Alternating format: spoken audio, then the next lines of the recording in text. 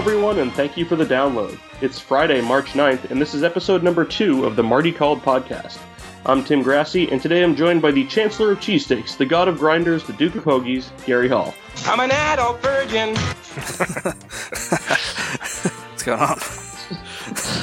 I'm also joined by the Knight of Natty Ice, the Tsar of Zima, the Sultan of Saki, Josh Fenton. Oh, hey there. Whoa, what the hell was that?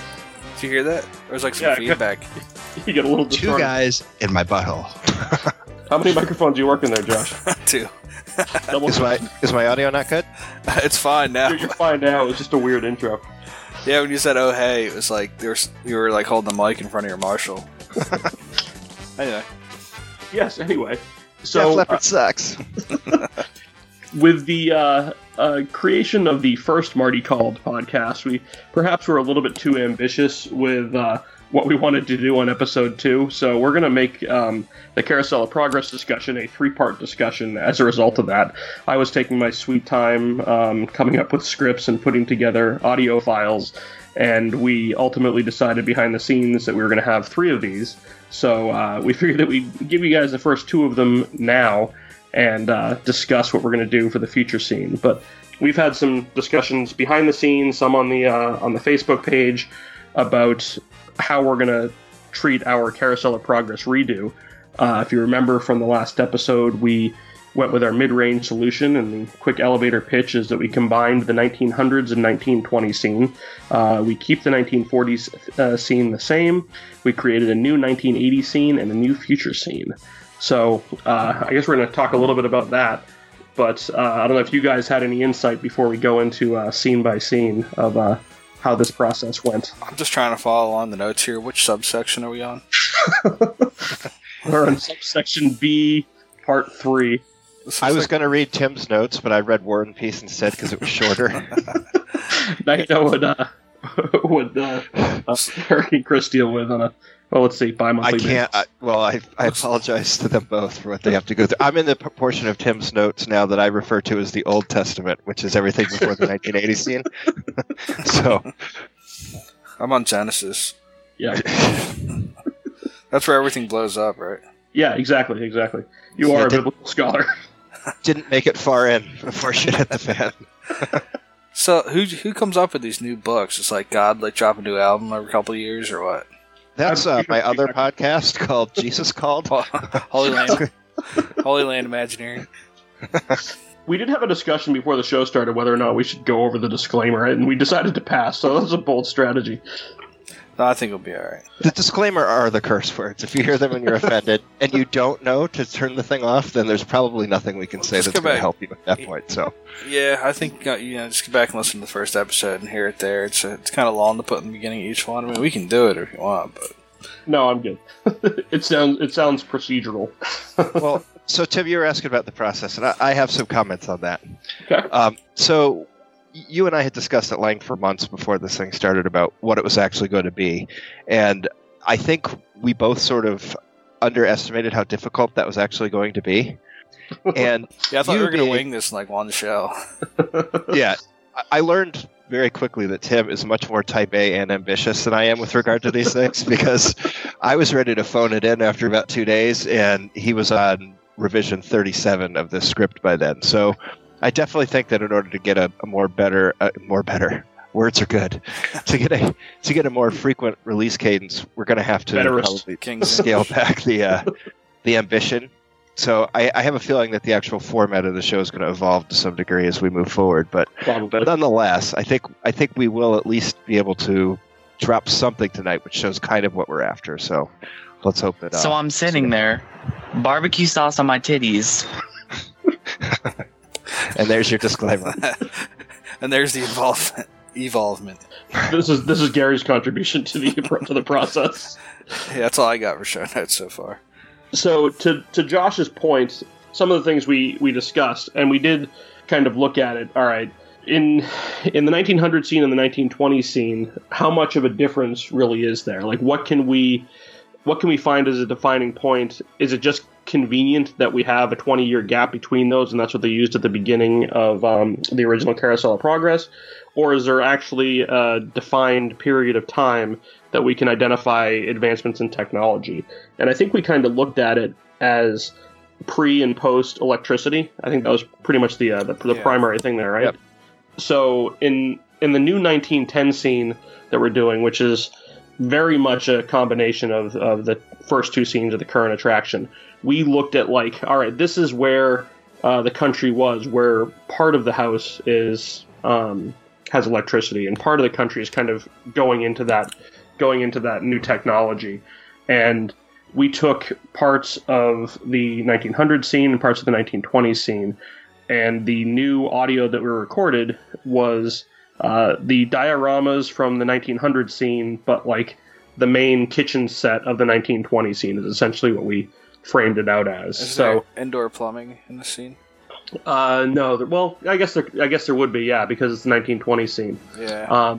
So basically what I wrote out for the 1910 scene is like the setting the stage of it is it would look exactly the same kitchen as like the 1920 scene, where you'd have like the wires going around. It may be a little bit changed because that's about 15 years later than this, but for the most part the dialogue is going to be the same, and the dioramas are going to be the 1900s dioramas. I certainly don't think that the typical guest, I mean, if you're a historian, then maybe you would pick up on that slight discrepancy. But like we discussed, we're kind of shooting for a swath of time historically as opposed to a specific year. Right. I base my history on Carousel of Progress anyway, so I could be totally off. Now, whatever it says is correct. What's the backdrop behind the diorama? You make a new one, or you just use the one from the 20 scene where everything's kind of more built up and electricity is used outside? I just went the Valentine's Day scene. I've got Robin's as the kickoff of the scene, but something that I did do for the quote-unquote research here was I looked up where the tallest skyscrapers were, how many automobiles were in there, how long it would take to go from New York to Los Angeles, that type of thing, in order to kind of use the same points of reference but adapt them forward, a decade basically. Yeah. So the language of that scene, the dialogue there's going to be a lot of very similar things that you're going to hear between the 1900s and 1920 scene. So what we did is we called out to our listeners. So we have listener Brian Fisher working with Gene Shepard. The two of them got in a recording booth together. So there's some Gene Shepard audio, some Brian Fisher audio. Gene Shepard was the original voice of the father. We have Kristen Sodakin. Am I pronouncing that correctly, guys? Sodakin. I pronounce it Sodakun, but I'm not sure. Okay. Well, Kristen, you can yell at us later. We did get Debbie Derryberry, the original voice of Patricia, to come back and re-record the exact same lines with the same static audio. What's she doing these days? Probably 6 feet under. I have no idea, though. We have William Moore as the son, Jimmy, and the narrator is the great Tim Grassi doing the narration here. If you don't know Will Moore and you have a college-age daughter, she's probably slept with him. There's probably some of his DNA on her by this point. If you're wondering what that thud was, I just knocked over about 7 books off my desk. Excellent. 7 books in figure quotes. That's actually his notes for episode 3. Yes. Also known as episode 3's show notes. So, anyway, Gary, do you want to just play the 1910 scene? And I think we discussed this beforehand, but presumably we may talk over this as it's going on, so we'll put a clean version at the end of the episode, so if you are so inclined. Yeah, I don't think, Josh, you haven't heard this right yet. He claims to haven't. But I'm having my cherry popped as we speak. All right. Yeah, it looks like the Robins are getting ready to celebrate Valentine's Day today. We've come a long way, though, since the turn of the century just a decade or so ago. Believe me, things couldn't be any better than they are today. Yes, sir, buildings are towering now higher than 20 stories. And Edison Studios puts out moving pictures up on a big screen. You know, we have almost 500,000 automobiles in this country, and we can travel by train from New York to California in less than 5 days. And speaking of Edison, our house is starting to fill up with new electrical servants. Mr. Edison sure added life to our home.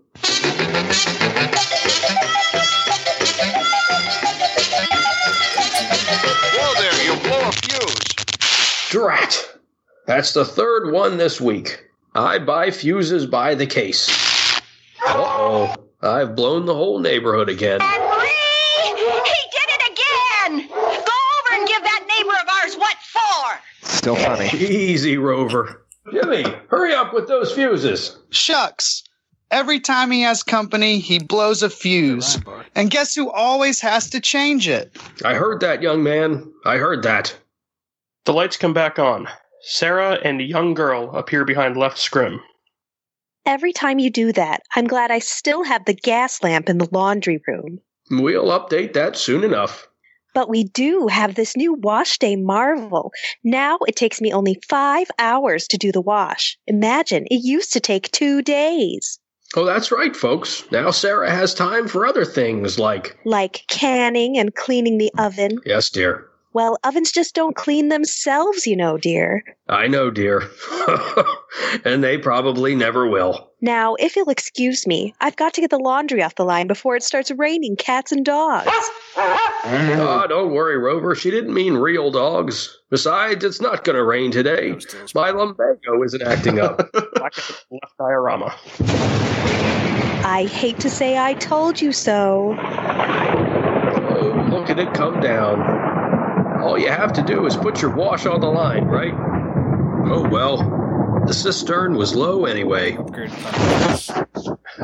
Yep, Jimmy appears behind right scrim, looking at stereoscope. Wowee! Look at that!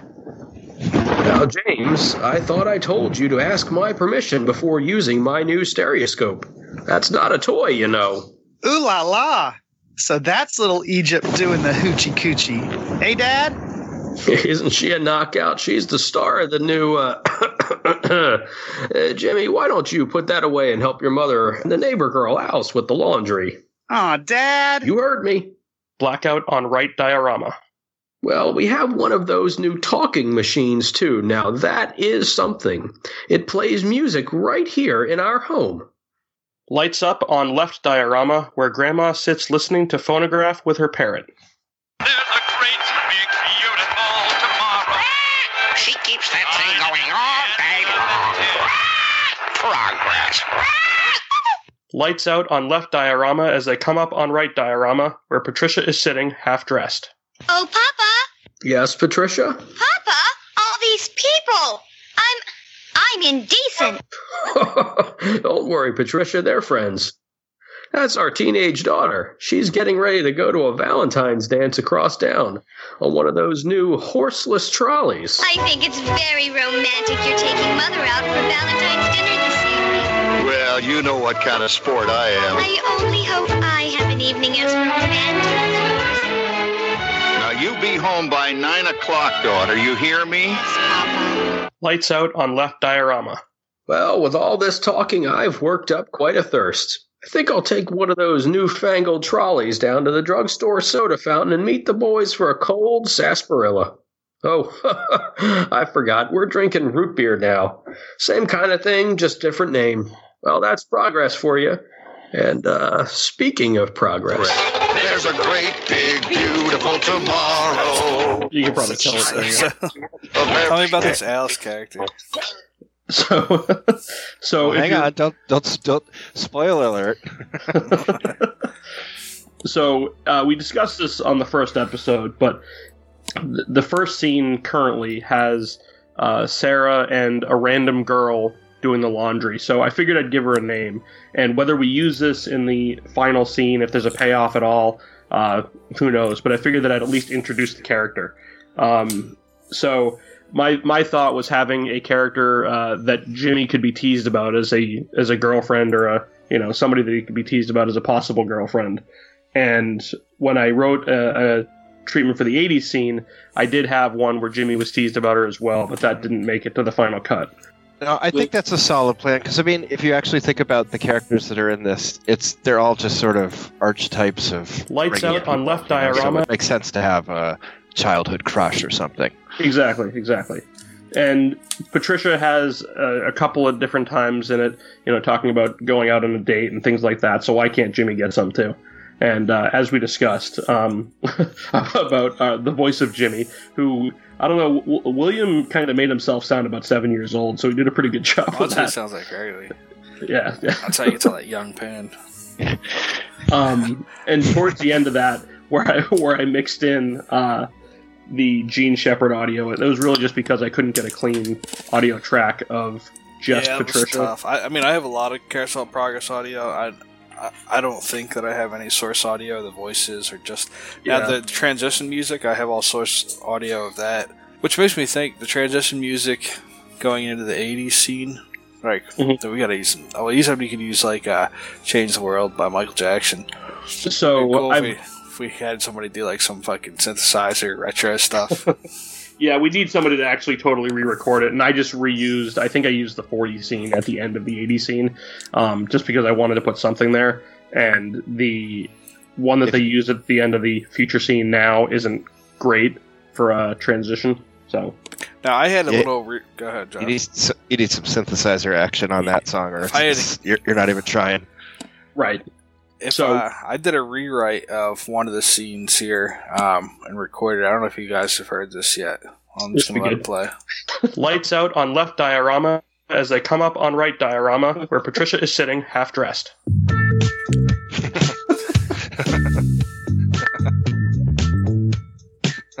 Oh, Papa! Yes, Patricia? Papa! All these people! I'm indecent! Don't worry, Patricia, they're friends. I think you gotta know where it goes from there. So the concept art of that scene, I sent it in our private chat. She basically looks like she's dressed up like a whore. She's looking like she's dressed up like a prostitute. If you were wearing that today, I mean, is it the corset that does it for you? I mean, you never had your wife dress up as what's her name from the. I'm pretty sure the measurements of this illustration, she's probably about, I don't know, 38, 18, 38 again. So it's realistic proportions. What's the style back then? As long as she's over 18. Wow. Well, no, you didn't have to be back then. I don't think it was part of the deal. But you bring up an actually reasonable point. Look at what Halloween costumes are today. Like, if you have a high school or college age girl all of the costumes are like, you can't just be a witch or a ghost. Like, it's a slutty witch or I'm a slutty scarecrow. Like, awesome. We're going to be changing the name of the podcast to Back in My Day. I thought we were going to say slutty scarecrow. I'm down for that. We can put one in the background on the window for like the Halloween scene. There you go. Showing a little flap out the bottom. You know what? I couldn't help but think of Michael J. Fox when Will says "ooh la la." Yeah, ooh la la, ooh la la. I think I actually have the. Could have been what he was going for. Ooh la la. Ooh la la. Ooh la la. Should have used that instead of Will's audio for just that part. Well, you know what? In the final cut, maybe we can. I mean, it's just part of the Imagineering of it. Because that's the first thing I thought of when he said, ooh la la. I'm like, and he uses a lot of Back to the Future memes and GIFs and stuff like that, too. So, yeah. I want to say that he based his ooh la la on McFly's ooh la la. That's where I think he got the inspiration. One of the things we talked about, we kind of skipped over it. Gary had the idea last episode of going from black and white to color and how to really pull that off. I think that really just with using different lighting gels, you're not necessarily going to get that effect really exactly how you want it, but we discussed that introduction scene should actually have an animatronic in it. So kind of do it like the single Abraham Lincoln animatronic in Hall of Presidents, where the curtain lifts up and you just see John sitting in a chair introducing the attraction, and we can kind of go from that where he's lit with like a brown sepia tone lighting gel and then switch to a blue one, and that would accomplish that effect. So I thought that was kind of a cool idea that you had. Imagine if they did that on Tower of Terror also. If you can absolutely. Make the whole thing black and white. I mean, granted, most guests don't even realize that it's related to the show Tower or Twilight Zone. To even realize if it was in black and white, they probably wouldn't understand why. But Like, because all the remake colored versions of Twilight Zone in color, they just don't work. It's just not creepy enough. But when you throw it in black and white, it just gives it that way more vintage feel. So yeah, I think it would work. Lighting, I guess you could do it that way. Well, hold on. What about Mickey's Runaway Train? Like, isn't that going to be black and white into color or something like that? There's going to be components of it that way, but I also don't think the animatronics in that attraction are going to be anywhere near as complex as the ones in Carousel of Progress. Yeah, I feel like the ones in the beginning are just kind of going to be like cutouts on like a pole on like a track or something like that for some reason. I think it's going to be stuff like that. I don't think it's going to be super complex. There might be a couple that are maybe like Splash Mountain level, but for the most part, it's going to be pretty primitive animatronics there, and a lot of the visuals will be projection on that attraction, which doesn't necessarily mean a bad thing, but we discussed on E-Ticket Report that... What's that? It's another podcast that we do once every 3 years, but... was that with that fucking Derek Bergen guy? Yes. They record every time Wakefield's apartment needs to be vacuumed. Yeah. He moved in lieu of vacuuming, so it worked out. That's why we haven't recorded in 3 months. But the way that I think Disney has kind of fallen in love with that projection mapping, it's entirely possible that the public is sick of it by the time the Mickey and Minnie ride opens up. And if that's the case, then unless this is wowing us in another way, it could really bite them in the butt. But I suspect that there's enough other things going on with it that'll make it work. I find that technology to be the opposite of charming. Not to mention, it's almost bizarre. It's that uncanny valley sort of, it's realistic but not realistic enough. Not to mention the fact that, you know, that old joke, and Tim, you probably know who said it, because usually when I say it's an old adage, you're like, no, actually, that was a Mitch Hedberg joke from Everything's That Mitch Time of the Hedberg Month. joke. I know. But the old joke that, like, when a escalator breaks, it reverts to being a stairway. That was a Mitch Hedberg joke. God damn it. I think you just say that for everything. It is, though. An escalator Sounds like break Richard Pryor to me. Because one time I told Tim that an old guy that used to work at the patent office said that everything that could be invented had already been invented, and he told me that was Mitch Hedberg, too. So I'm thinking he's full of shit. Ask not what you could do for your country, Mitch Hedberg. In any event, you know... 7 years ago, Mitch Hedberg. If those projectors go down, then that whole ride is 101. Or they have to block off a significant portion of it like they do with Buzz Lightyear, because that thing, there's like a permanent black curtain in front of that thing, it seems, based on my visits. Oh, yeah, But anyway, I digress. also forgot a job. Hey, Derek! Sprechen Sie Dick! It's the same thing, though, with the complicated animatronic, too. I mean, in some cases, you ride a roller coaster past it, but in other cases, you got to find a solution to it. So, like, if the auctioneer goes down, they close the ride.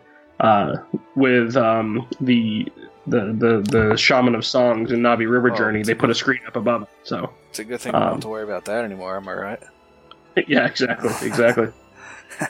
What about so the Mummy at Universal? If the animatronics broke on that, like, would you really shut their eye down for that? I mean, it just kind of like jiggles. The Universal Mummy, what is it? The Mummy Returns? Is that what it's called?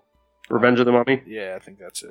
Yeah, that's just like a department store mannequin with a Hitachi wand taped to its leg. What setting's it on? Like, high with the build-up vibration?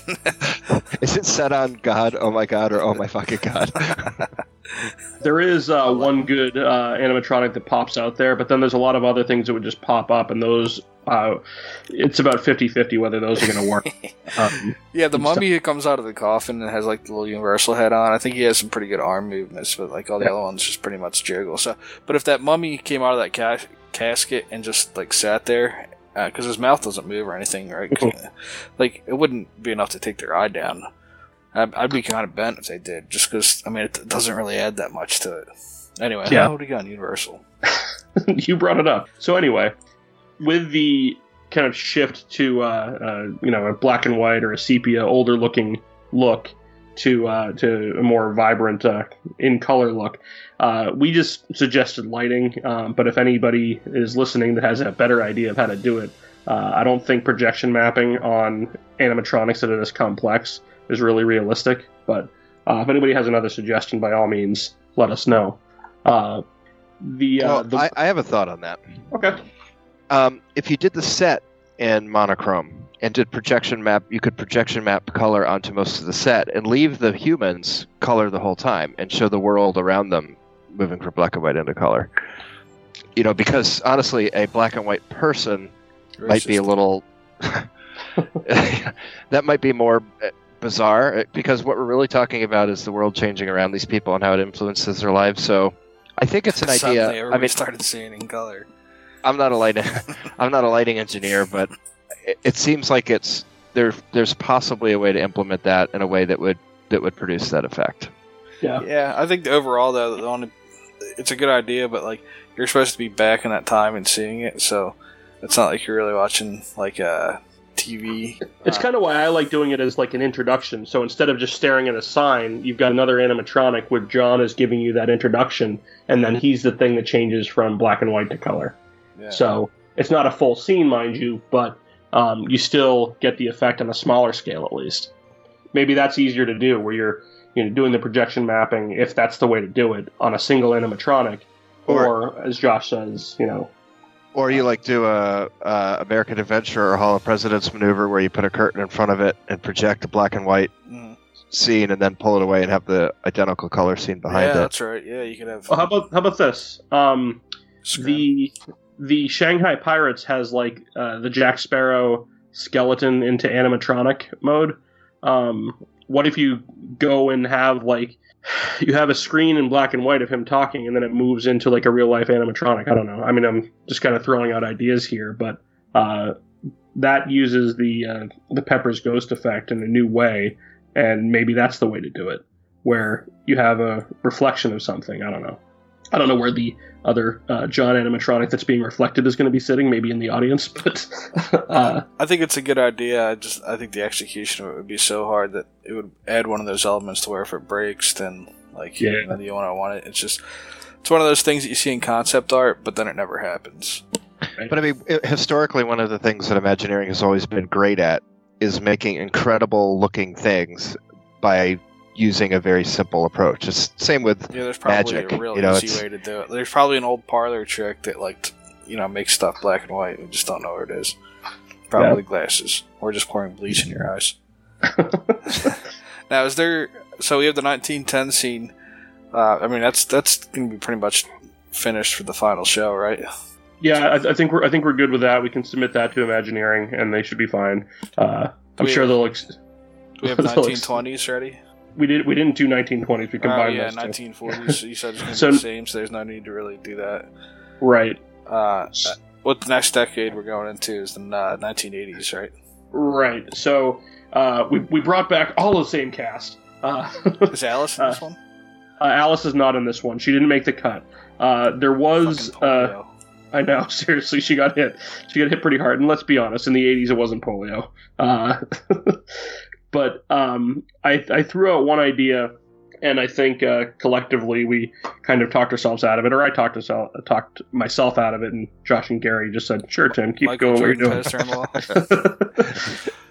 So one of them had Grandma and Grandpa watching Platoon, and then Grandpa falling asleep, and Grandma switches it over to watching basketball, and she pantomimes a jump shot and yells Jordan. But in the 40 scene, they're watching boxing, so them watching TV, this time on cable, is not really that big of a difference between the 40 scene and the 80 scene, so I ditched that. I was thinking Jimmy's watching Squiggly Lines in the other room or something like that. You can do that. You guys know what Squiggly Lines is, right? Oh yeah. Every once in a while it would go clear for a second. You try to time that time shot, it just right. I guess the pro move would have been to record it with the VCR and then just go back and pause it. Now, I should explain to my E-Ticket Report co-host, when they're talking Squiggly Lines, they're not talking about, WrestleMania, trying to watch that on Squiggly Lines. They're talking about porn. People used to try to watch WrestleMania. Well, I think that was a pay-per-view thing, too, wasn't it? If you watch it when it's scrambled, does it become real? Possibly. Just like the pornography. So those are equally as real. Yeah. One of the other diorama scenes that I had in the 80s that I got rid of was Patricia talking to her friend Jane on the phone. Jane was actually the original name for Patricia, I believe, in the original Disney World version. I don't know if that was the name in the World's Fair version, but they were having a discussion about calling their cable company and saying, "I want my MTV." So kind of an 80s homage. Yeah. Yep. So I ditched that. And I did have a scene where Jimmy was the one listening on a Walkman and father teasing him about Alice, but got rid of that as well. But we kind of looked at what do we want to hit on in the 80s, and the big things were cell phones, cable TV, video games, computers, and Walkman, Discman. So trying to find out how do we integrate all those? Do we actually feature them? Do we just mention them? Oddly, you could use the family from the current future scene, and they're already dressed like they're in the 80s. Well, yeah, exactly. And I mean, that was made in, 92, 93? Yeah, so, 94, I believe. So there's not a whole lot of variation there, but we had, and we discussed it on the first show as well, like the various pop culture references. They're giving me crap about putting a Michael Jordan poster in Jimmy's room. Which does translate very well to audio, but Jimmy looks around and admires his Michael Jordan poster on his wall. If we could get some kind of artist rendering this stuff, it would definitely be in there. It's like working a Dustbuster in there. I mean, obviously there's going to be a Dustbuster hanging on a hook on the wall. I mean, that's the way I've always seen it before, with like the big box plug, but audio-wise, how do you work that in there? Unless it goes like batshit. I put it in the narration. It's exactly what I did. Oh, okay. Just to do a slight sidebar, that issue, as funny as it was, and I think at least 2 out of 3 of us had a good laugh at that. It actually does kind of put into perspective the kind of challenges that Imagineers face when they walk into a pitch meeting, because I imagine that very right-brained artistic people can probably envision the scene in their heads much better than your typical left-brain accountant or lawyer or typical business guy. So, well, exactly. But I mean, it's you know what I mean. Just bring Michael Jordan in with you. It's probably very difficult for these artists to convey their vision in such a way that the people who are making the green lighting decisions actually appreciate what it would look like when it actually got finished. So now, what's Jimmy listening to on his Walkman, or is this all in the 80s? The squiggly lines. This is all, he's listening to squiggly lines in there. This is all on the audio file that we'll play. That's the good thing about squiggly lines. The audio came through like pretty clear, so you can just crank it to that. Can you imagine if they had like binaural audio back then? You sound like you're standing in the room while you're cranking it. And by cranking, I mean starting an old car. It's not too late to go back and put that warning disclaimer in, is it? I deleted it. I don't know what it is. So, do we want to listen? I haven't heard the 80s scene yet. And it's not yet. I want to kind of talk about a few things first, though. Like, you guys talked about how you do the set dressing, basically. So that kind of goes into something we talked about on the first show, where we talk about the basic story, which is that script, and then those layers of story, which articulating that over audio is not exactly the easiest thing. So you've got my narration on this scene to just kind of explain what's going on, but that's really all we can do, other than have somebody that has artistic talent and draw this up. But we had quite the discussion of just like random 80s pop culture things that we could throw in there, and a lot of them were Gary just throwing out various things that we can put in a scene, and how do we do this. So a lot of them make that narration, but I think with the 80s scene especially, there's a lot that would just be so much better if we could get somebody that has concept art ability, that can have some sort of artistic ability to just paint it out for us. Because there's a lot of stuff that we can kind of have going on. It's just... Did you leave in the scene where... Joke. Is Orville in the 80s scene? He is. And now, are we still going with the concept where he was cutting lines while he was in the bathtub? No, he's not doing coke, but everybody's got a little like powder mark underneath their nose. That was something I had a group for. And the scene's like twice as fast as the other ones. Yeah, they crank up the servos and all the animatronics, so they're just like going twice as fast. While there's just like cleaning stuff or like running around the house. So house is spotless. A couple of things that I did, and I was putting this audio together tonight, was I with Uncle Orville, I use Mel Blanc's voice, and really he has one line of dialogue in there, which is the no privacy. I mean, they reused it, so I can't, Exactly. So I stole that, and I also stole audio from the grandmother in the final current scene, voiced by Janet Waldo. So I used that in this scene. There's also a section where Uncle Orville is on the phone, and I for the other side of the phone, I took Grandpa's dialogue from the '93 version and sped that up. So where he's listing off the various technologies, it's that but sped up significantly as the audio there. So what does the house look like in your mind? So again, there is a description in there, but Josh was quick to point out that we need to have the very 80s Formica countertops. Yep. It should be salmon colored. It should probably look like 70s or 60s, though. Because if you think about it, like in the 80s, that's what a lot of people were still living in. Well, but I think take a house that's like has all those ugly 70s colors, like the ugly green and yellows, and then you put like a electric popcorn maker on the counter, and it makes it 80s. Well, to me, the 80s aesthetic in theme park rides that nailed it the best was actually the successor to COP, which is Horizons. I mean, so much of the decor in that, which was intended to be way in the future, is extremely 80s looking. Yeah. So there'd be an opportunity to capture that aesthetic and also kind of do a throwback to that ride, I think. So one of the other things, and again, this is the visual component of it that we can't really represent over audio other than in the narrator's descriptions. And what person is that? Is that first person when I'm referring to myself as the narrator but calling myself the narrator? Third person? Anyway. So we had a discussion about, like, all right, somebody needs to have a mullet. And would it make sense for John to have a mullet? Or I think that was kind of how Uncle Orville made his way into this scene, because Uncle Orville can have a mullet, right? Like, that's not that far-fetched. No, I think you'd have... or because he's always, like, the comedic kind of guy, you could have, like, that big, like, I don't know, this hairband perm. Yeah, so that's pretty much how I described it. But he's the one that would have, like, the totally crazy hair, I would think, or the totally 80s hair. Like a pompadour. Yeah, we can kind of elaborate from what I said. In the description, I said he's basically got partly feathered, partly mullet, that Lethal sort of thing. So, yep. You just don't see it anymore. So we had some pop culture notes. We really didn't hit on a lot of these. I got a Michael Jordan reference in, but beyond that... No, you said so for the TV that there's not going to be actual. They're not going to be watching TV. They're going to be like playing video games. Exactly. So I figured that all right in the 40s they're watching TV, so the technology is just like a better version of this. And I think it was Josh that said, all right, do we really want to just highlight better versions of existing things, or do we want to see where something is kind of changed into something new?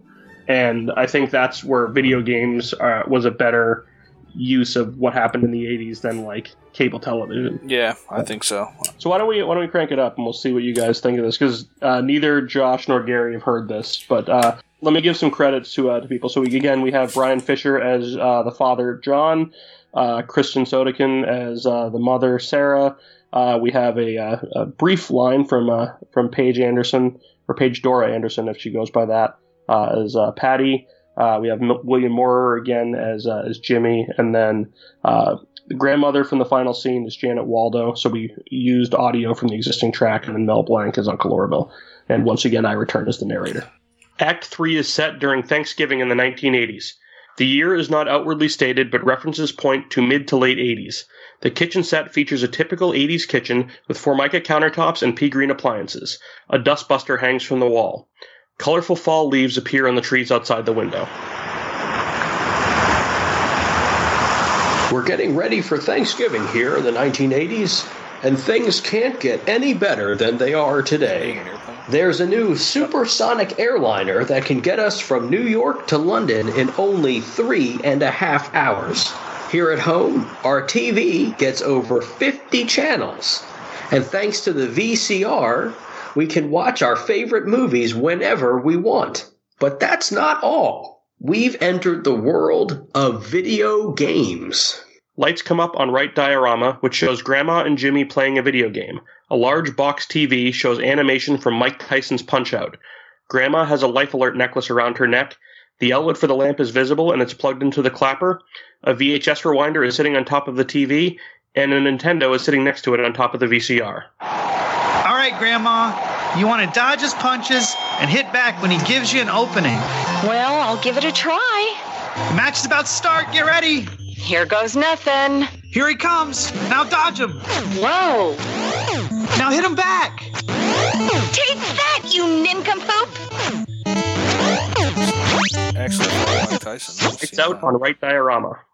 Speaking of modern distractions, we have cellular telephones now. Of course, ours is often occupied by our perennial house guest, Uncle Orville. Lights up on left diorama. Orville is in a bathtub holding up a clunky 80s cell phone. Orville's hair is half feathered and half mullet. Uncle Orville insists on using the cellular telephone instead of the house phone. Here's hoping he's calling someone about getting a job. No privacy, it's all around this place. Sorry, Orville. Lights out on left diorama. Cellular phones aren't the only things we're putting up to our ears. Our daughter Patricia loves listening to her portable cassette player. They call it a Walkman. Lights up on right side diorama. Patricia is lying on her bed wearing leg warmers. She has big 80s hair. She has a Wham poster above her head and a Chia Pet on her shelf. Patricia, what exactly are you listening to? I guess you can't hear me. Patty, what are you listening to? We are here to change the world. Of course, this also means our children don't always listen to us.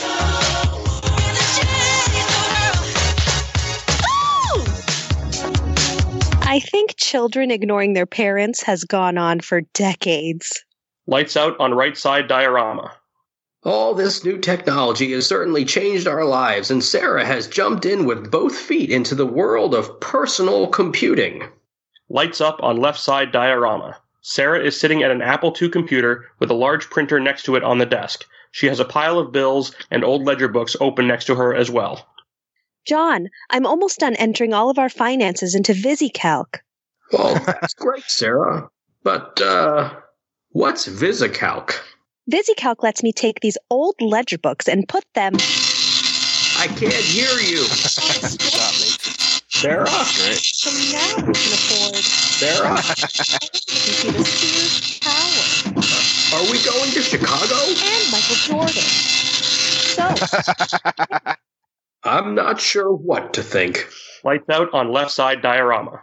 I'll catch up with Sarah later, but now I'm going to head over to the supermarket and pick up a bottle of Coca-Cola. Oh, that's right. We're drinking new Coke now. Well, I guess that's progress. And speaking of progress... There's a great big beautiful tomorrow shining at the end of every... All right. I think that's pretty good. So, I don't know if you caught at the end of it, the police sirens on the back of John's last line. No, I didn't. But in the beginning, is all that noise like is his house next to a highway? No, that was actually noise that I added on. So I was trying to get like something with leaves rustling, and that was the best I could do. So I wanted to have like a fall scene, and it was probably too loud. I've lived next to a rustling or an F-18 flying by. Yeah, that's what. Did you get like interior cockpit noises or something? Like it sounded like the inside of a plane, but then as I was thinking the scene in my head, I've lived next to a highway before, and that's what it sounds like. You get that constant noise where it just sounds like air going by. What I'll do, Gary, is I'll send you a new MP3, and I'll have that reduced a little bit so that it sounds a little bit better. Yeah, go ahead and work on that. Yeah. I feel like Gary and I have been pulling everybody's weight in this, so it's time for you to step up. Yeah. Yeah, sorry guys. So a few things with that. For whatever reason, and no, this isn't really a criticism on Brian, who did the voice of John, because I think his voice is great for this. He slowed it down a little bit more in the 80s scene, so I did have to speed up his voice a little bit. It was a little bit slower than what he did. Sure, but just some other. What's up? You sure that's not the cocaine speeding him up? Could be. You've got to be a little bit more excited in the 80s. Got to show a little more energy, Brian. But yeah, I especially liked Paige, whose only direction was sing badly over the Michael Jackson music. Nailed it. So I don't know. I don't know what you guys thought. I was really pleased with how that came out. The source I thought it came out great. Yeah. The dot matrix gag is good. I mean, but that's really what these scenes are. It's something with technology that just disrupts the scene.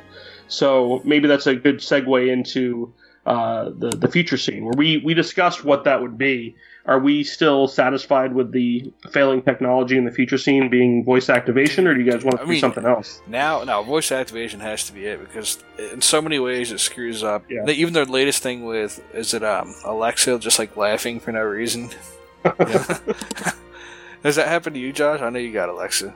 I've got 2 of them, but it's never happened to me. But I sent a link to my wife, and she listened to it and laughed, because for anyone who's used any of this stuff, which is millions and millions of people now, it's not a hard story to believe. It's just absolutely not. The stuff malfunctions. So there's a threshold above which we'll use these things and below which you would just not use it. And I feel like right now, and technologically, we're just barely above the point where if it were any worse, no one would even screw around with it. But it's just good enough to suffer through it and have all of these comedic failures that haunt these things. Tell Alexa to laugh on here.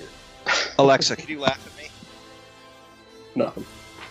She can only do it when you've not asked her to. So with that though, we're looking at this in the future, and the current future scene, I'm not sure what tense you're supposed to use in this sentence, has John activating the oven without really addressing it. But every device that we've got now, be it Siri, be it Alexa, be it the OK Google, the Google Home, needs something as a direction to address it. In the context of the scene, should we do that? Should we say that we've advanced beyond it? Or no. No. I mean, so go ahead. I think that so right now we basically make queries of these devices, and they give back a response which either acknowledges that it worked or proves that it didn't. Right. But I think if you were a technologist right now looking at where this is going, it's the objective is for it to be more conversational. Like, for example, if I ask Siri to do something for me, or Alexa, sorry for everyone who's I just set off, and she doesn't fully understand the query, or I want to ask a follow-up question, she has no memory of the previous question. There's no thread at all. Yeah. So, but I think that the dream here is to have a conversational thing where there's context for the next question that comes from the previous question, if that's appropriate. So, the good thing for a scene like this is that it opens up a myriad of new ways that it could fail, just because you could essentially get into an argument. Yeah, make the house go nuts again, like it did. Right. And I mean, people have done this. There was a video that was posted on YouTube not too long ago where someone took a Google Home and an Amazon Echo and asked a query of one and phrased it in such a way that it set the trigger word for the other. And these two things were basically going back and forth. I mean, it was like a, who's on first skit for the 21st century. So when you factor in, so I think when you look at the evolution that we can expect in voice activation, coupled with autonomous vehicles and the fact that you're gonna have one bust through the wall. Yeah, exactly. You have arrived. Like the fucking no privacy at all. He's getting a Hummer in the back. Fucking Tesla comes to the wall like the Kool-Aid Man. Oh yeah. But when you think about voice activation expanding to things beyond just asking how many teaspoons are in a tablespoon. I'm thinking of Orville getting a blowjob in the front seat of a car and then saying no privacy at all. Yeah, that's what I was thinking. And they just bust through the wall. And you just see a little animatronic head going up and down. or it slowly gets up and looks over and it's Alice from the first scene.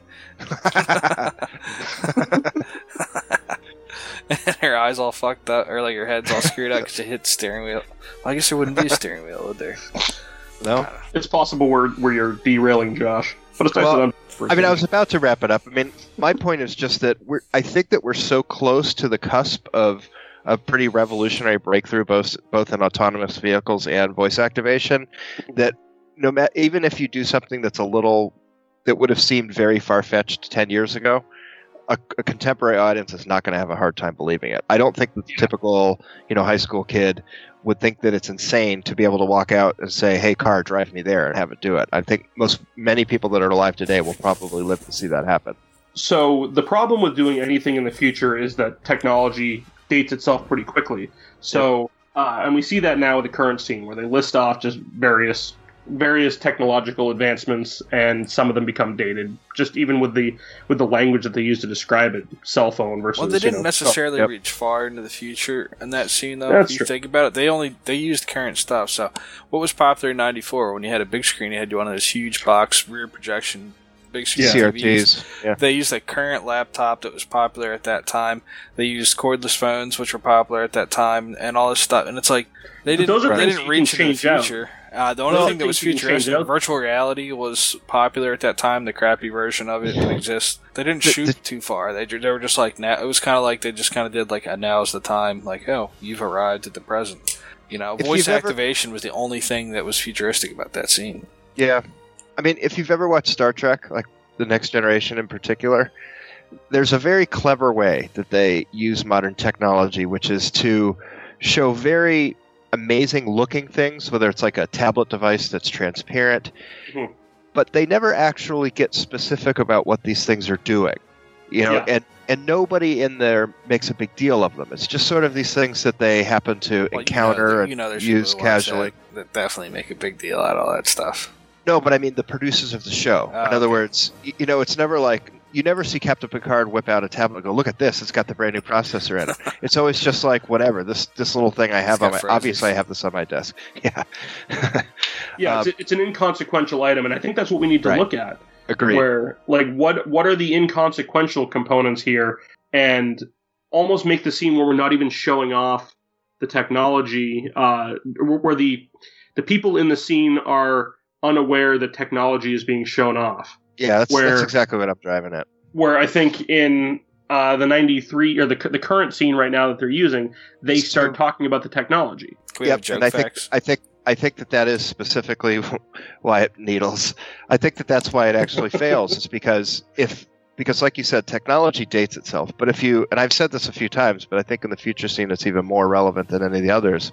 It's about life. I mean, what you really want to do is show these people interacting with some futuristic device in such a way as to suggest that they would be totally lost without it and can't imagine a world that didn't have it.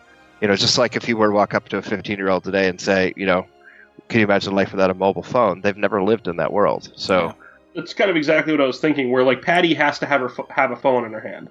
And it might not be a current version of a phone, but she should have something, and be it like a transparent tablet or something to that effect. Right.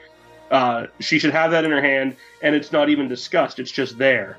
And as we discussed the way to kind of layer a story, you have those things, and if you're not actually even mentioning them in the narrative, you can replace them out to something that might be more appropriate if it needs to be replaced. And that's what they did in the current scene, where they swapped out the TV, they swapped out the laptop, and things like that.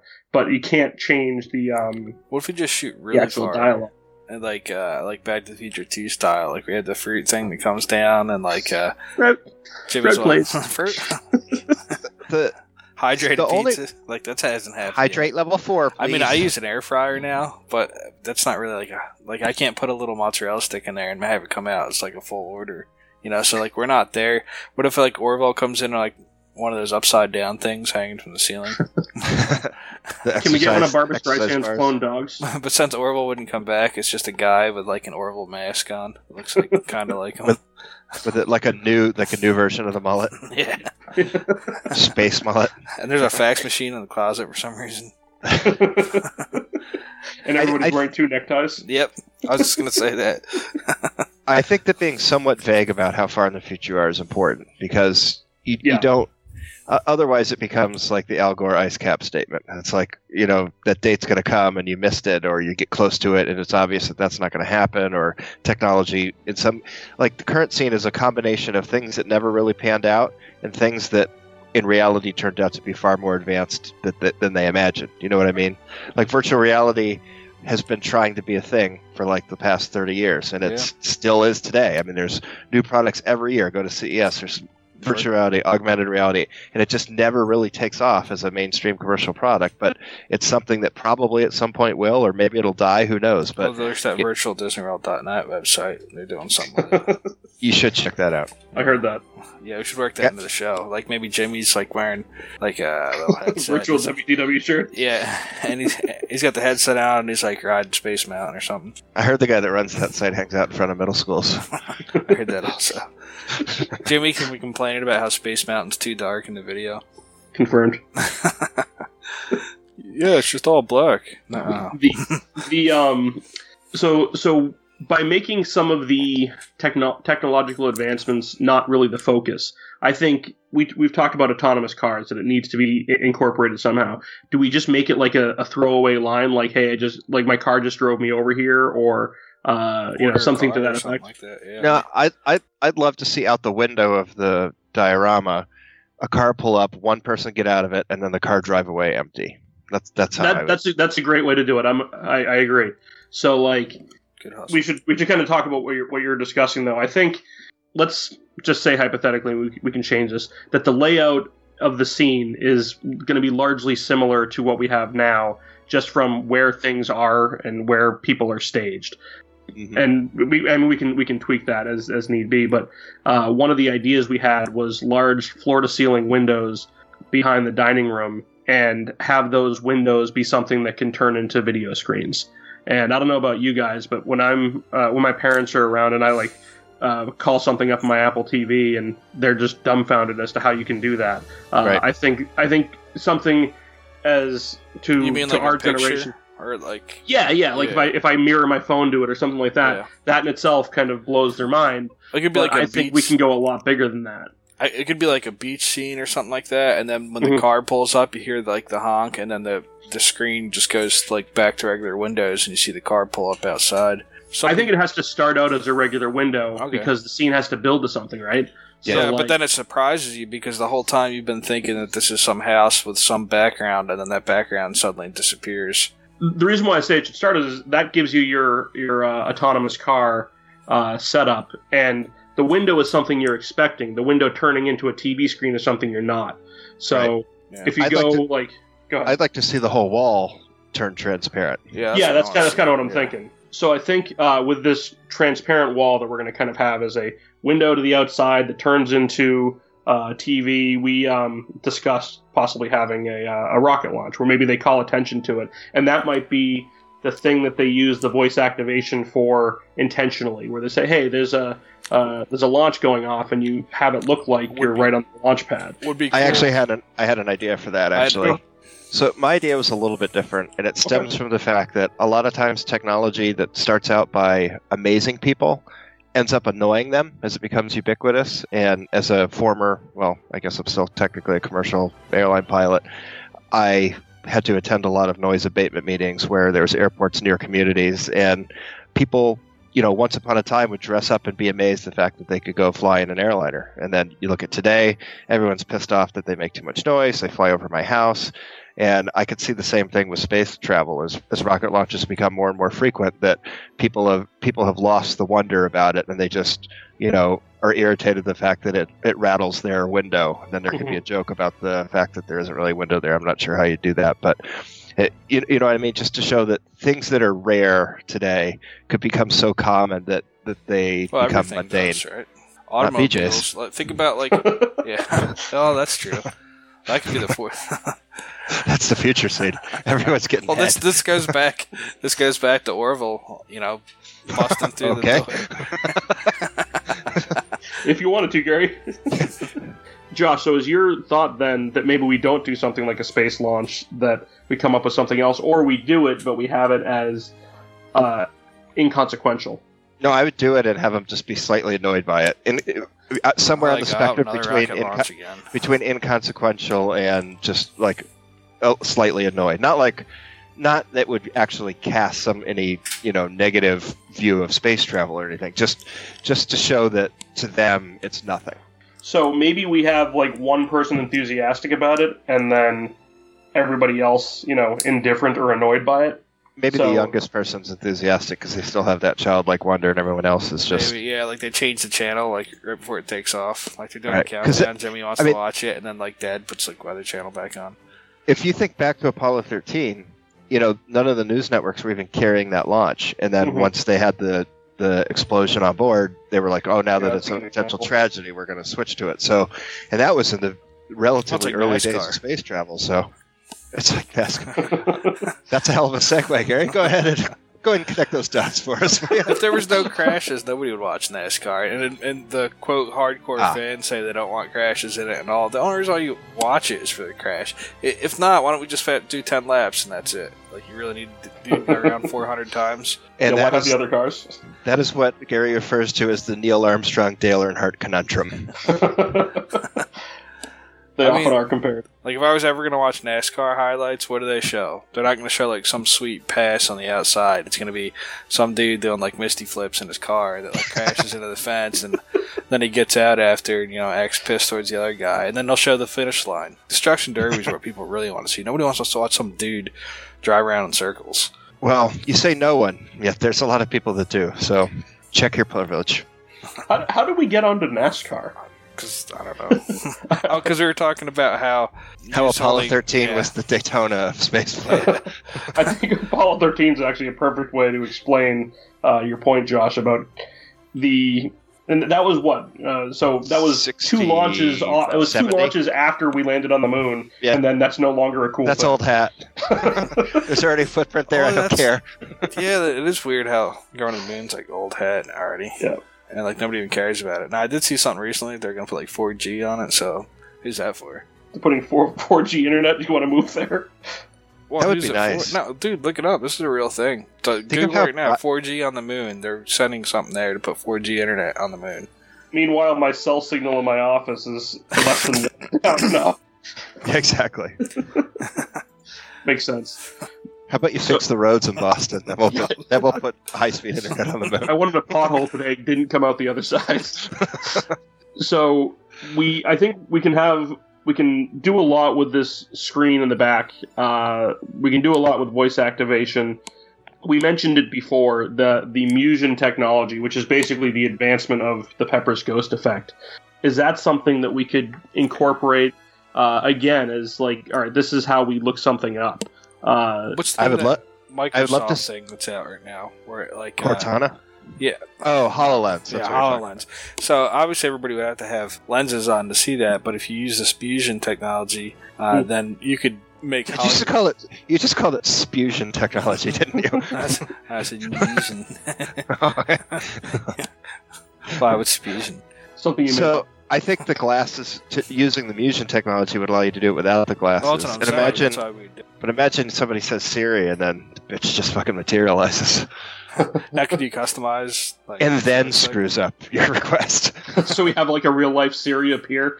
Right. Like so- you're like Siri, set the table, and she just walks over and like just throws everything on the floor. Well, her hand would just go through everything, wouldn't it? Well, Worst HJ you ever had. that's progress. There's a few things here that could actually like make this work because the Musion technology, for people that don't know what this was like what they used over at Disaster. They use it in the Harry Potter and Forbidden Journey queue, where it's a reflection, but it's a clear reflection on glass, and it looks like real life. Like there's a person in there, as Josh said before the show. It was the Tupac hologram essentially. But to do this, the light needs to be lower. So part of what happens in the scene very well could dictate that. So part of whatever malfunctions could kill the lights or lower the lights or something to that effect that would allow for this technology Tupac to also be used. just materializes. Tupac to show up. But I mean, like, if they're trying to fix something, Or Walt. And- Put on Wonderful World of Color and like the lights go dark and just Walt pops up. Yeah, what would be the futuristic equivalent of blowing a fuse? Like the fusion reactor ran out of tritium. No, they got cloudy out. Everything's solar panel. There you go. Yeah. clean coal. I Yeah, think clean coal. is the Yeah, future. I believe that is the future. Sweet The, clean coal. The way that this is difficult to do, or something that would be, possibly the reason for not doing it, is essentially you would need glass to cover the entire scene in order for this to work. In order for the reflection to be proper, and that likely eliminates this. Now, is this going to mess up my flash photography? Probably, but that's a good thing. Well, yeah. I also, the other challenge with this, and I think we're sort of blue skying this, where we're just going to leave technical challenges to the engineers to fix. But one that occurs to me is that it's a pretty near field audience with this attraction. Yeah, you are very close to the stage, so it may be the case that isn't as compelling as it is. Well, in Haunted Mansion it works. I mean, you're very close to that glass. You're no farther away than somebody sitting in the first row of Carousel of Progress. It did work on the Disaster pre-show as well, but that was so dimly lit the entire time, whereas this would be only dimly lit for a portion of time in order to pull it off. I wonder if you could even do something where as you progress through the various scenes, the light goes down gradually with each one so that it wasn't quite as noticeable. Oh, yeah, maybe. Yeah. Maybe you could even do, the first scene of the daytime, afternoon, evening, night. I'm not sure, but this is really the beauty of the whole concept of an Imagineer, which is someone who's skilled both at being an artist and an engineer who can understand how the storytelling process integrates with technology and can pull off these effects. So. Can you pull off another Christmas scene in this day and age, or does it have to be a holiday scene that has like a menorah, a Christmas tree, a Kwanzaa thing? And I think you can get away with a tree, but not even mention Christmas. I think they've done New Year's in the past. And that's, like New Year's Eve is a relatively safe bet. Now's the time, they did New Year's, because they went so, the Magic Kingdom. But you can still have like a Christmas tree up. And Christmas is still a thing, despite what society might tell you.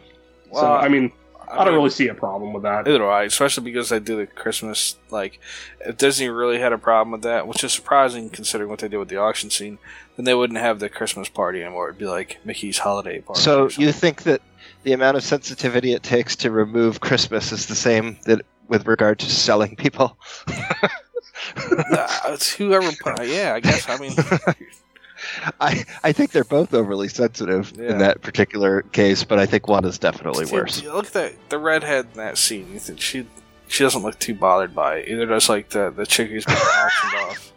The old "she wanted it, Your Honor" defense. Hey, maybe we should probably, let's shift to that. I think we're gonna have to spitball on the final scene of Carousel of Progress anyway. Yeah. So that'll be another 6 months from now that we put that out there. But that scene in Pirates is changing, and I don't know. We didn't have the show to talk about it, but the timing of that was really kind of before the whole Me Too movement started, and it was even before Harvey Weinstein, kicked it off with such a flourish. Maybe they knew. Actually, Tim, I'm going to correct you. It's called the Pound Me Too movement. I don't believe that's correct.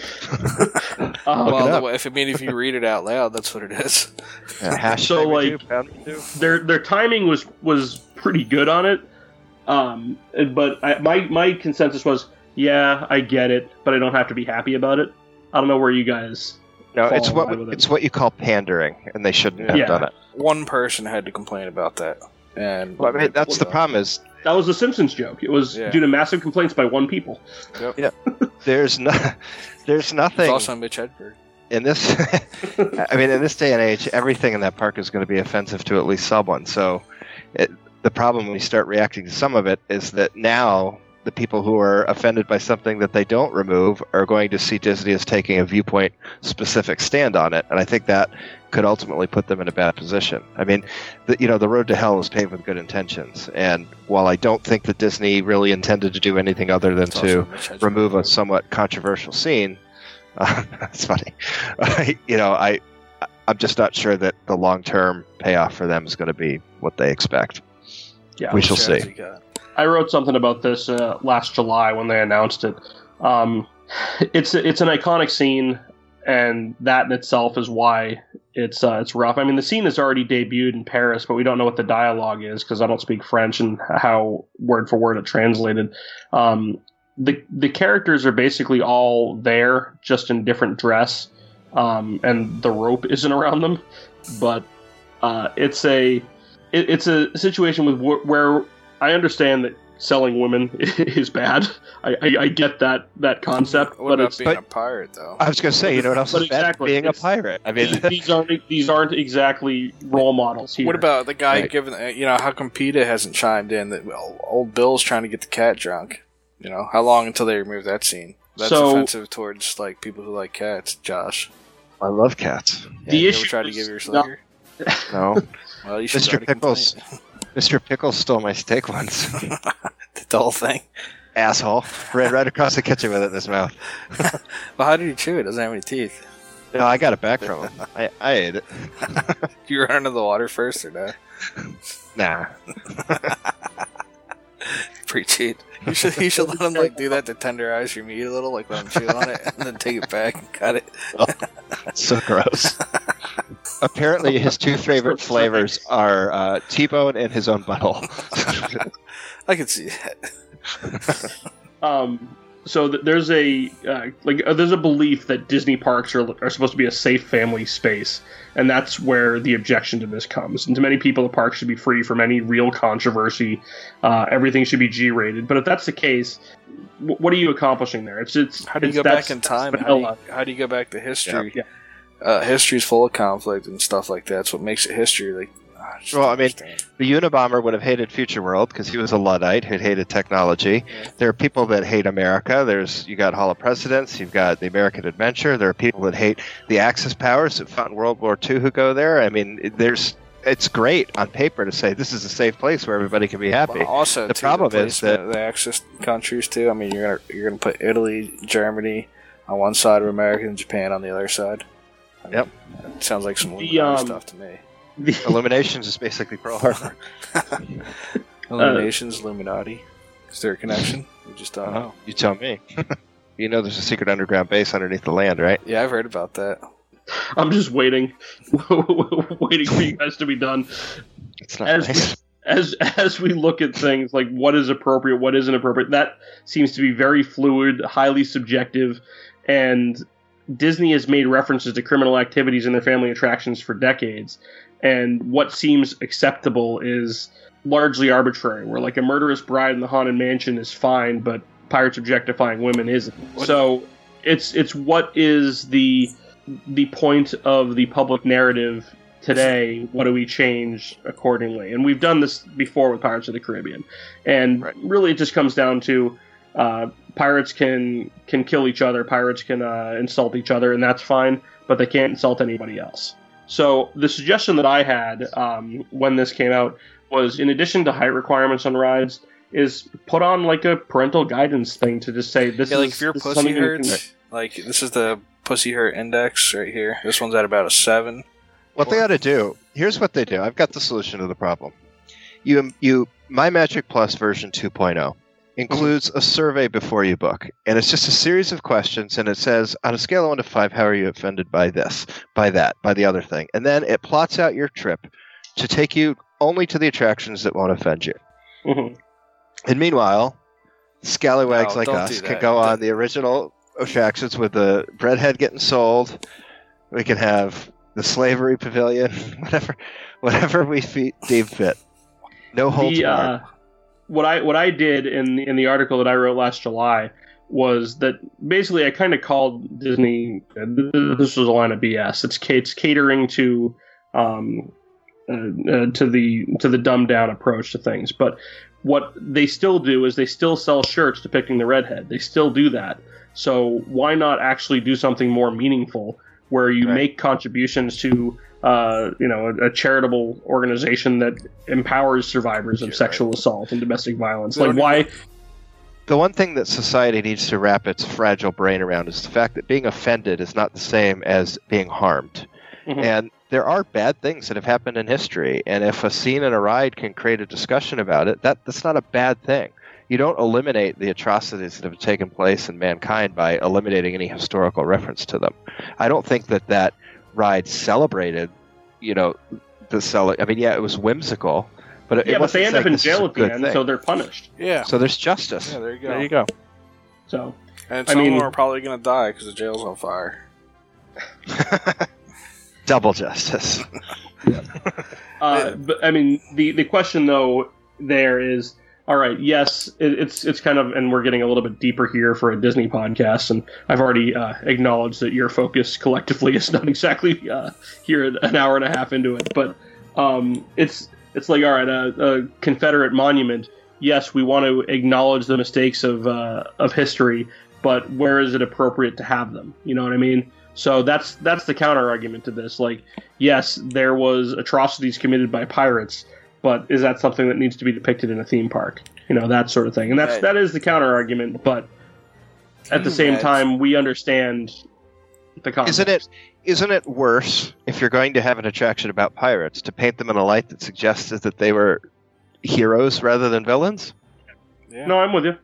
You know, it's not a. I don't know. I just think. Well, aren't villains usually always the heroes? Like, everybody wants to be a gangster. Everybody wants to be a pirate. Well, I just think that Disney does its best work when they focus primarily on telling great, compelling stories and not on trying not to step on anybody's toes. Now, tell me more about Mary Poppins in the UK.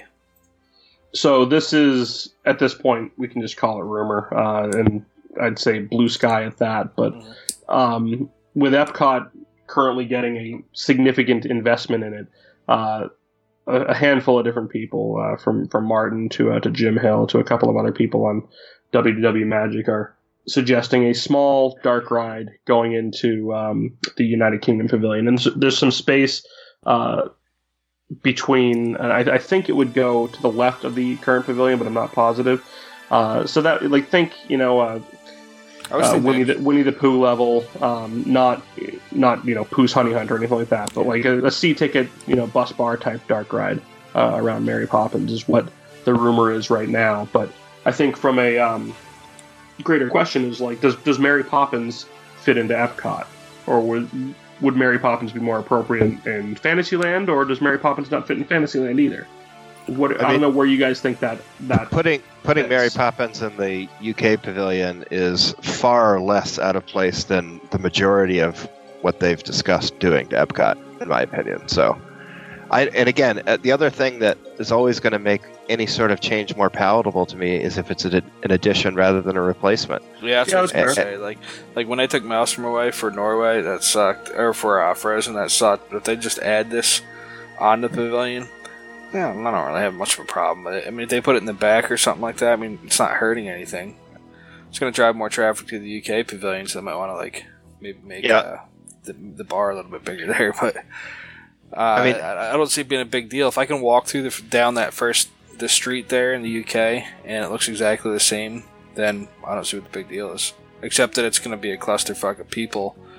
Like, you can't walk into the Norway pavilion anymore. It's just lines and mobs of people everywhere. So that kind of sucks, but it'll even it out eventually.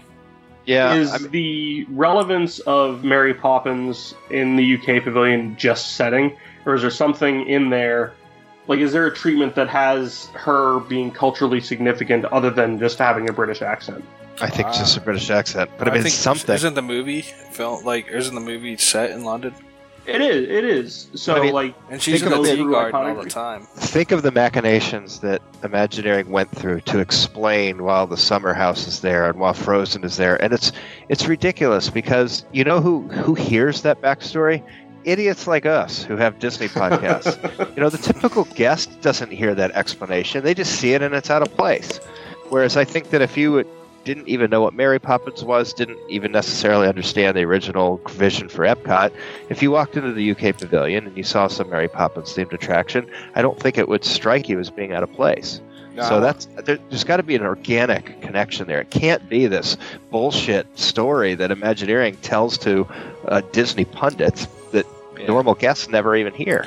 See, like, those things are how you explain it, though. I mean, that explains why it goes there, and I think we discussed this, where Royal Summerhouse, all right, you kind of buy that princesses would visit a neighboring Scandinavian country. That adds up. But then they didn't make any effort on Frozen Ever After. And I know we're kind of beating a dead horse here, but with Mary Poppins, there's a Tony Baxter explanation that we've talked about on the show of, like, what Epcot's supposed to be. And it's where the real becomes fantastic. Mary Poppins as a movie is the epitome of that. It's taking something that's real life and turning it into a fantasy world. But the makeover of Epcot has kind of reversed that as well, and rolling in Magic Kingdom concepts of taking fantasy and making them reality as well. I don't believe that the original vision for Epcot was the real becoming fantasy. I believe that Epcot's original vision was that what's real is fantastic. Not that it was transforming from reality to fiction, but what technology and, I mean, if you think about the two concepts of Future World and World Showcase, it's no coincidence that the last word of Future World is world and the first word of World Showcase is world, because it was essentially two ways to show how we get to the future. One is through having benevolent, magnanimous countries who are at peace with each other. That's the World Showcase part that you could, and the other part is technology advancing mankind or humankind, if you want to be politically correct. There was a fair that came to New York around 1964, 65 that also had the same exact theme, and their motto was peace through understanding, and that was the whole. They were showcasing technology of tomorrow, while at the same time having a showcase of I think they had like 40-something countries or something like that represented. But for me, that's what I like about Epcot, is because it's like a World's Fair. But like the more they're cramming like characters and crap in there, it feels less like a World's Fair. Yeah. Well, what is the message? That if you want to have a bright future, it has to be animated or it has to be fiction because it can't be real. I mean, it's completely ripping the rug out of what the heart and soul of Epcot was. And I don't care what T-Bax says Epcot stands for. That is not what Walt wanted, and all you have to do is you don't have to take my word for it. This isn't the Epcot of what Walt wanted. It's the Epcot of what the 1982 Epcot Center. But I think your point of so what Card and what Marty wanted, our podcast namesake. But unlike most people, I think Walt would not have been terribly disappointed with what was actually built, because I think Walt to some degree was a pragmatist. Mm-hmm. But I think Walt would have seen it as a step towards something else. And what it became was a detour before they circled back to what they're comfortable with, which is fantasy. Yeah, so with that, though, I want to go back to what you said, where they're taking reality and making you amazed by reality. And that's, when I say the real becomes fantasy, I mean that it seems like it's a fantasy, but isn't. But Epcot has kind of blurred that line, where there's not really anything grounded in reality other than a human being or a characterization of a human being in like Journey into Imagination. Right. Cranium Command kind of again took that but really sidestepped it a little bit. So I think when you look at how you put a character into Epcot, you have to separate that character from the movie that it's in, pretend the movie doesn't exist, and would that character also fit into Epcot? So if you've got a ride that features a British nanny just kind of taking you through the countryside, does that work? I think it does, and I think I'm surprised Mary Poppins hasn't had an attraction yet, just considered all the gags that are in the movie that would lend themselves to a ride, and when you mix the animation of it, it's like two different styles of ride you can go through. Plus, there was that movie that came out a couple of years ago. Yeah, Saving Mr. Banks, and I would want this, if this attraction does have... There's a new one coming out, Yeah, well, that's what I was about to say. I would want it based on the 64. I want the hot Julie... I mean, they're both hot, but, that's not shit. Julie Andrews is just the hotter one. But that's the one I'd want it based off. Like so many of these things, it's contingent on the success of the new movie, as opposed to the success of the old one. Well, just like the Spain Pavilion and the Beanstalk movie. What's going on with that? You're still doing it? Doesn't sound like it, but this is just kind of the latest one this week, and we had the Black Panther success as a possibility. Where I was going to ask you, what's going on now that they've moved the festival center out of Wonders of Life and over to the Odyssey? Is there any rumors of what's going on at Wonders of Life? So this is, again, the only source of this is Jim Hill, and I'm friendly with Jim, and he pointedly said that as of right now, Disney doesn't have the theme park rights to use Black Panther, and they've had other successful movies in the Avengers lineup, and they haven't pushed for them more than anything else. But what was interesting, and he never outwardly said this, but Josh, I can send you the contract, and you can thoroughly in your spare time. It's the contract is about character usage, and the interesting thing about Black Panther, beyond the characters, because there are some great characters in it, is that as far as I'm concerned, they could build Wakanda, the setting of it. They could use every character in that movie except Black Panther without issue. And if they were to build Wakanda, which is a haven for technological advancements, people kind of scoff at putting that in Epcot, but it's a place where you have advancements in technology, advancements in transportation, medicine, agriculture. That in itself, you take the movie out of it, that kind of fits Epcot. I mean, would they actually But they couldn't go into those technologies, or would they just simply showcase them in like a room, just as a set piece? There's no real detail as to what they're actually doing, but you're just taking the movie and what you could use in the movie, stripping it out for something that would contextually fit into Epcot. The country of Wakanda is essentially, centuries ahead of everywhere else in the world from a technology standpoint.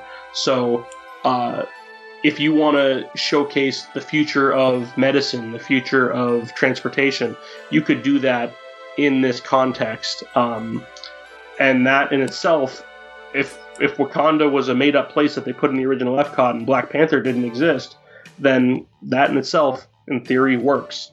But I think somebody's idea of the Stark Expo kind of better than that. Then again, I didn't see. No, I'm with you, and I think those are where they're looking at it. If I was a betting man, and my podcast and Ohana bets would indicate that I am, I'd say that Disney has decided internally that to the extent that they can use Marvel properties, they are going to go in Epcot. And, it sure seems that way. And I think most people were like, that doesn't seem right. They could put them in Tomorrowland, or they could put them in Hollywood Studios, but no, Disney has decided Future World. They're trying to load balance the parks, though. Yeah, I mean, that's exactly. The thing is, they have a surplus of guests at one park, and they have, if you were to look at revenue per square foot, Epcot is a under-revenue generating park. I don't know, with all the festivals and everything. Like, you pay $102 to get in, you pay $20 to park, and then they get you for at least $100 walking around World Showcase. But attendance well, maybe it seems to me it'd be the highest revenue park. It isn't, and all the alcohol and all that stuff. Like it doesn't get crowds. It's propped up by these festivals. It doesn't have natural crowds, if that makes sense. But you're paying $9 for a little piece of fish. That's got to be making up something. But there's another part to that I didn't really explain very well, which is that I think not only do they want to generate more revenue at Epcot, they also wanted to give some pressure relief to the Magic Kingdom, which is why it's why you want to put rides that would appeal to your princesses and your little princes to get them out of Magic Kingdom, because quite frankly that place is bursting at the seams all the time. What about when Star Wars Land opens, though? You think how much pressure do you think that's going to take off the Magic Kingdom? I don't know. I don't know if you were to do a Venn diagram of the people who are hardcore, Fantasyland fans and people who are into Star Wars, I don't know how much overlap there is. There's probably a lot, but I think there's probably also a significant number of people where it's sort of mutually exclusive. Look at Avatar right now. It's still, anytime you walk in there, and it's been open since May, almost a year, and it still has like 5 arrow waits for the attractions, and the land is always mobbed with people. And that's just Avatar. Is the land really like... The land never really felt, shoulder to shoulder. Maybe it's just because the pathways are laid out or something. I don't know. I mean, what's the capacity on those 2 rides, though? I mean, I don't think the throughput there is... They're minute. That's the problem. It's the lowest capacity e-ticket in the world that Disney's built. I mean, what screwed up the 6 pre-shows? By about 20%. Yeah, that's a problem. It's not the pre-shows; it's the actual facility itself. It takes so long to load it, and it's the ride video. Anybody that's listened to me on other podcasts, I go through these same rants, so it's kind of monotonous. But the video itself for Flight of Passage is the same length as the one for Soarin'. Yet in Soarin', you're sitting down and putting a seatbelt on. Almost everybody that's going in there understands that concept and can sit on their butt and put a seatbelt on. They've done that before. They did that to get to the park that day. So having to get on a motorcycle and scoot yourself forward and get ready for the leg restraints and the back brace, that's new to people, and it takes longer, and they didn't account for that. Do you think that's going to be a big issue on Tron, too? It will, because Tron is also relatively slow loading, and I think the biggest problem that Tron has... Asians on it. Yeah. I mean, let's be honest here. They're loading, like, tiny Asians on it. They're smaller. So, unless the seats are going to be, like, way bigger... Those trains aren't long, either. I mean, I want to say there's 6 or 7 cars, and it's double seating. I believe it's dual load and dual unload, but you need to launch a train every 30 to 45 seconds. The ride itself is less than 75 seconds.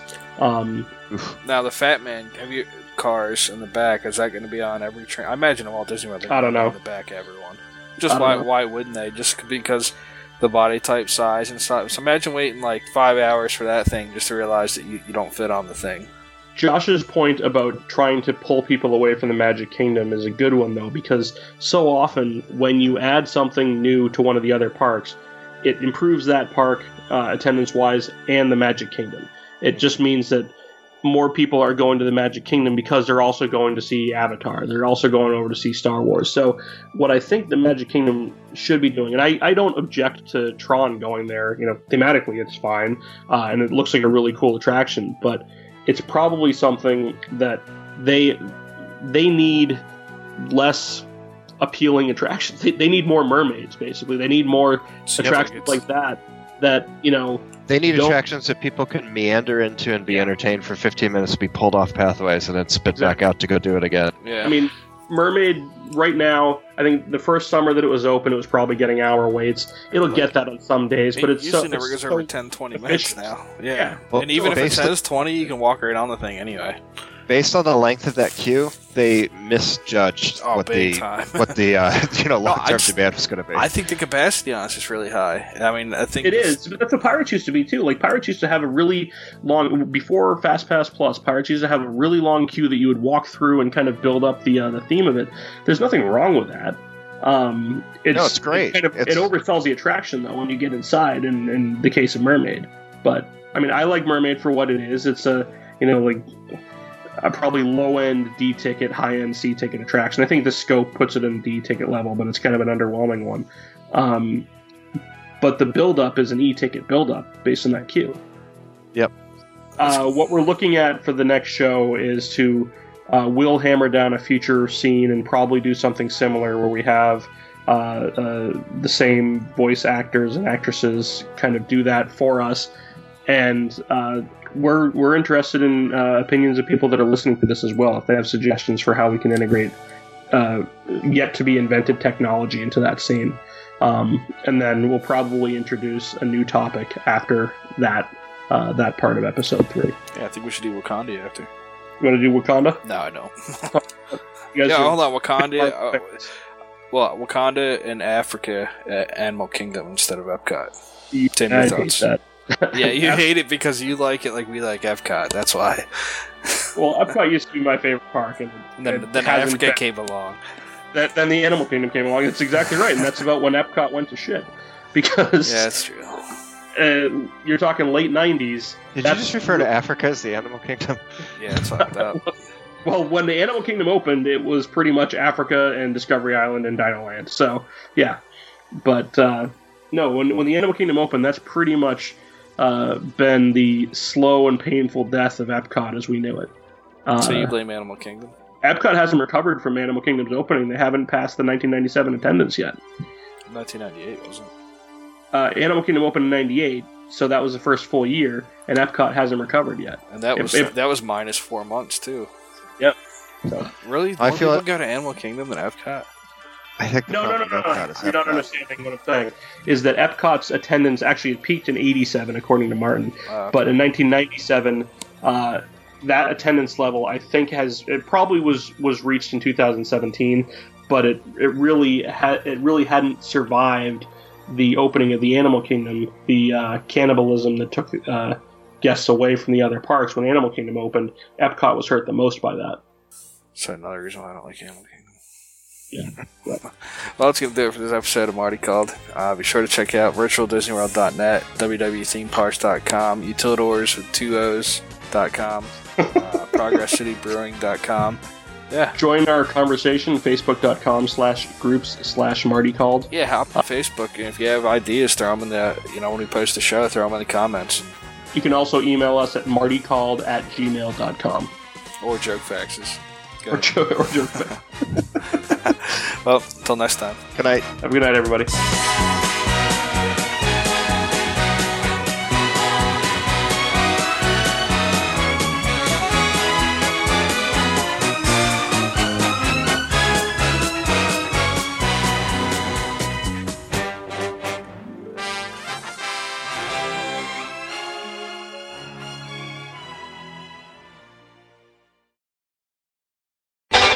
a great, big, beautiful tomorrow, shining at the end of every day. There's a great, big, beautiful tomorrow, and tomorrow is just a dream away. Man has a dream, and that's the start. He follows his dream with mind and heart. And when it becomes a reality, it's a dream come true for you and me. So there's a great, big, beautiful tomorrow, shining at the end of every day. There's a great, big, beautiful tomorrow, just a dream away. Yeah, it looks like the Robins are getting ready to celebrate Valentine's Day today. We've come a long way, though, since the turn of the century just a decade or so ago. Believe me, things couldn't be any better than they are today. Yes, sir, buildings are towering now higher than 20 stories.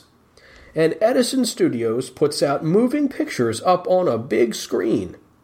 You know, we have almost 500,000 automobiles in this country, and we can travel by train from New York to California in less than 5 days.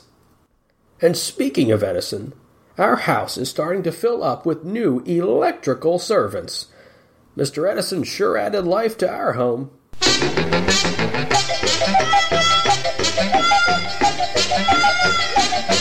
Whoa there, you blow a fuse. Drat! That's the third one this week. I buy fuses by the case.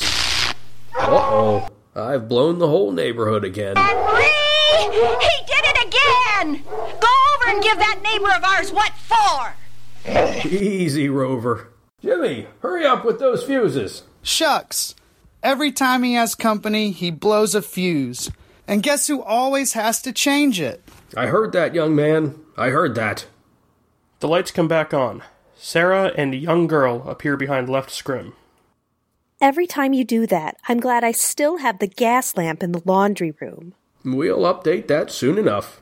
But we do have this new wash day marvel. Now it takes me only 5 hours to do the wash. Imagine, it used to take 2 days. Oh, that's right, folks. Now Sarah has time for other things like... Like canning and cleaning the oven. Yes, dear.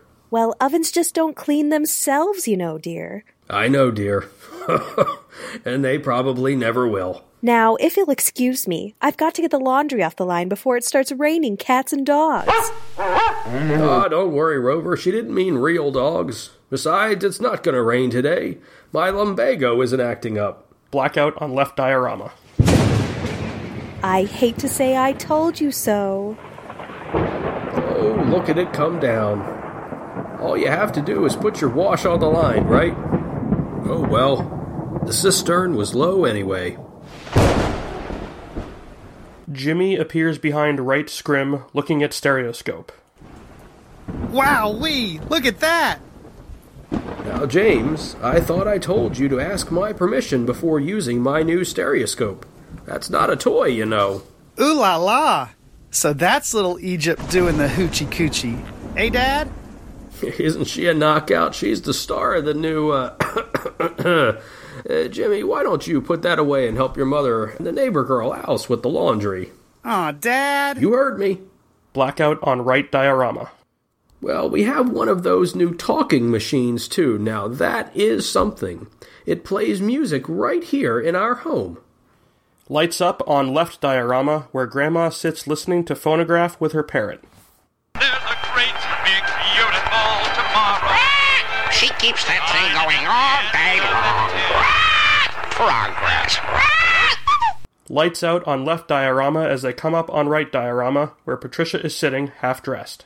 Oh, Papa? Yes, Patricia? Papa, all these people. I'm indecent. Don't worry, Patricia, they're friends.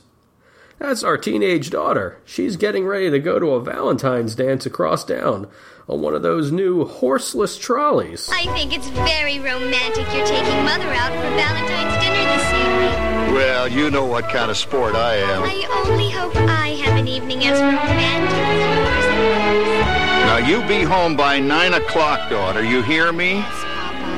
Lights out on left diorama.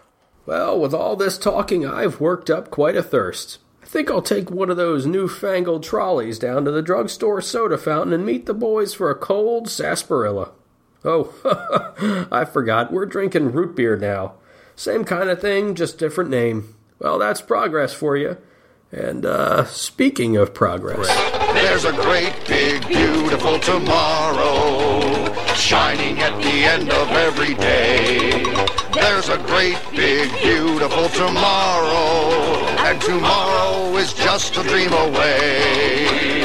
Man has a dream, and that's the start. He follows his dream with mind and heart. And when it becomes a reality, it's a dream come true for you and me. So there's a great, big, beautiful tomorrow shining at the end of every day. There's a great, big, beautiful tomorrow, just a dream away. Act 3 is set during Thanksgiving in the 1980s. The year is not outwardly stated, but references point to mid to late 80s. The kitchen set features a typical 80s kitchen with Formica countertops and pea green appliances. A dustbuster hangs from the wall. Colorful fall leaves appear on the trees outside the window. We're getting ready for Thanksgiving here in the 1980s, and things can't get any better than they are today. There's a new supersonic airliner that can get us from New York to London in only 3.5 hours. Here at home, our TV gets over 50 channels. And thanks to the VCR, we can watch our favorite movies whenever we want. But that's not all. We've entered the world of video games.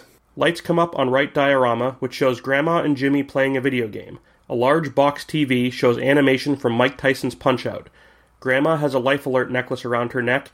The outlet for the lamp is visible and it's plugged into the clapper. A VHS rewinder is sitting on top of the TV, and a Nintendo is sitting next to it on top of the VCR. All right, Grandma. You want to dodge his punches and hit back when he gives you an opening. Well, I'll give it a try. The match is about to start. Get ready.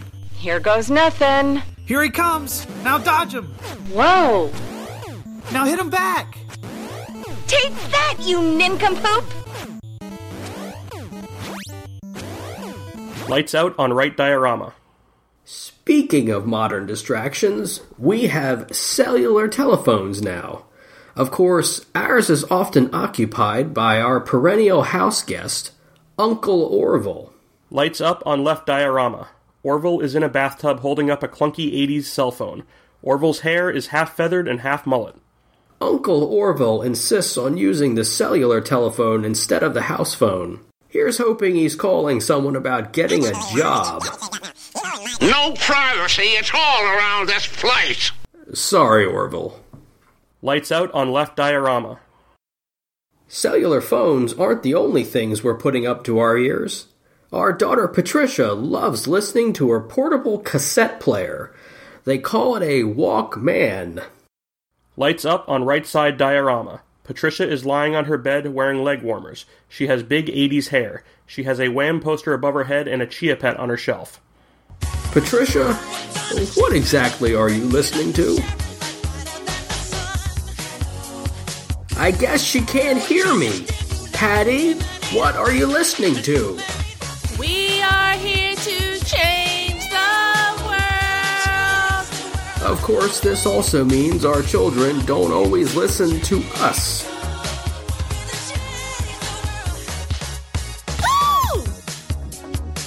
I think children ignoring their parents has gone on for decades. Lights out on right side diorama.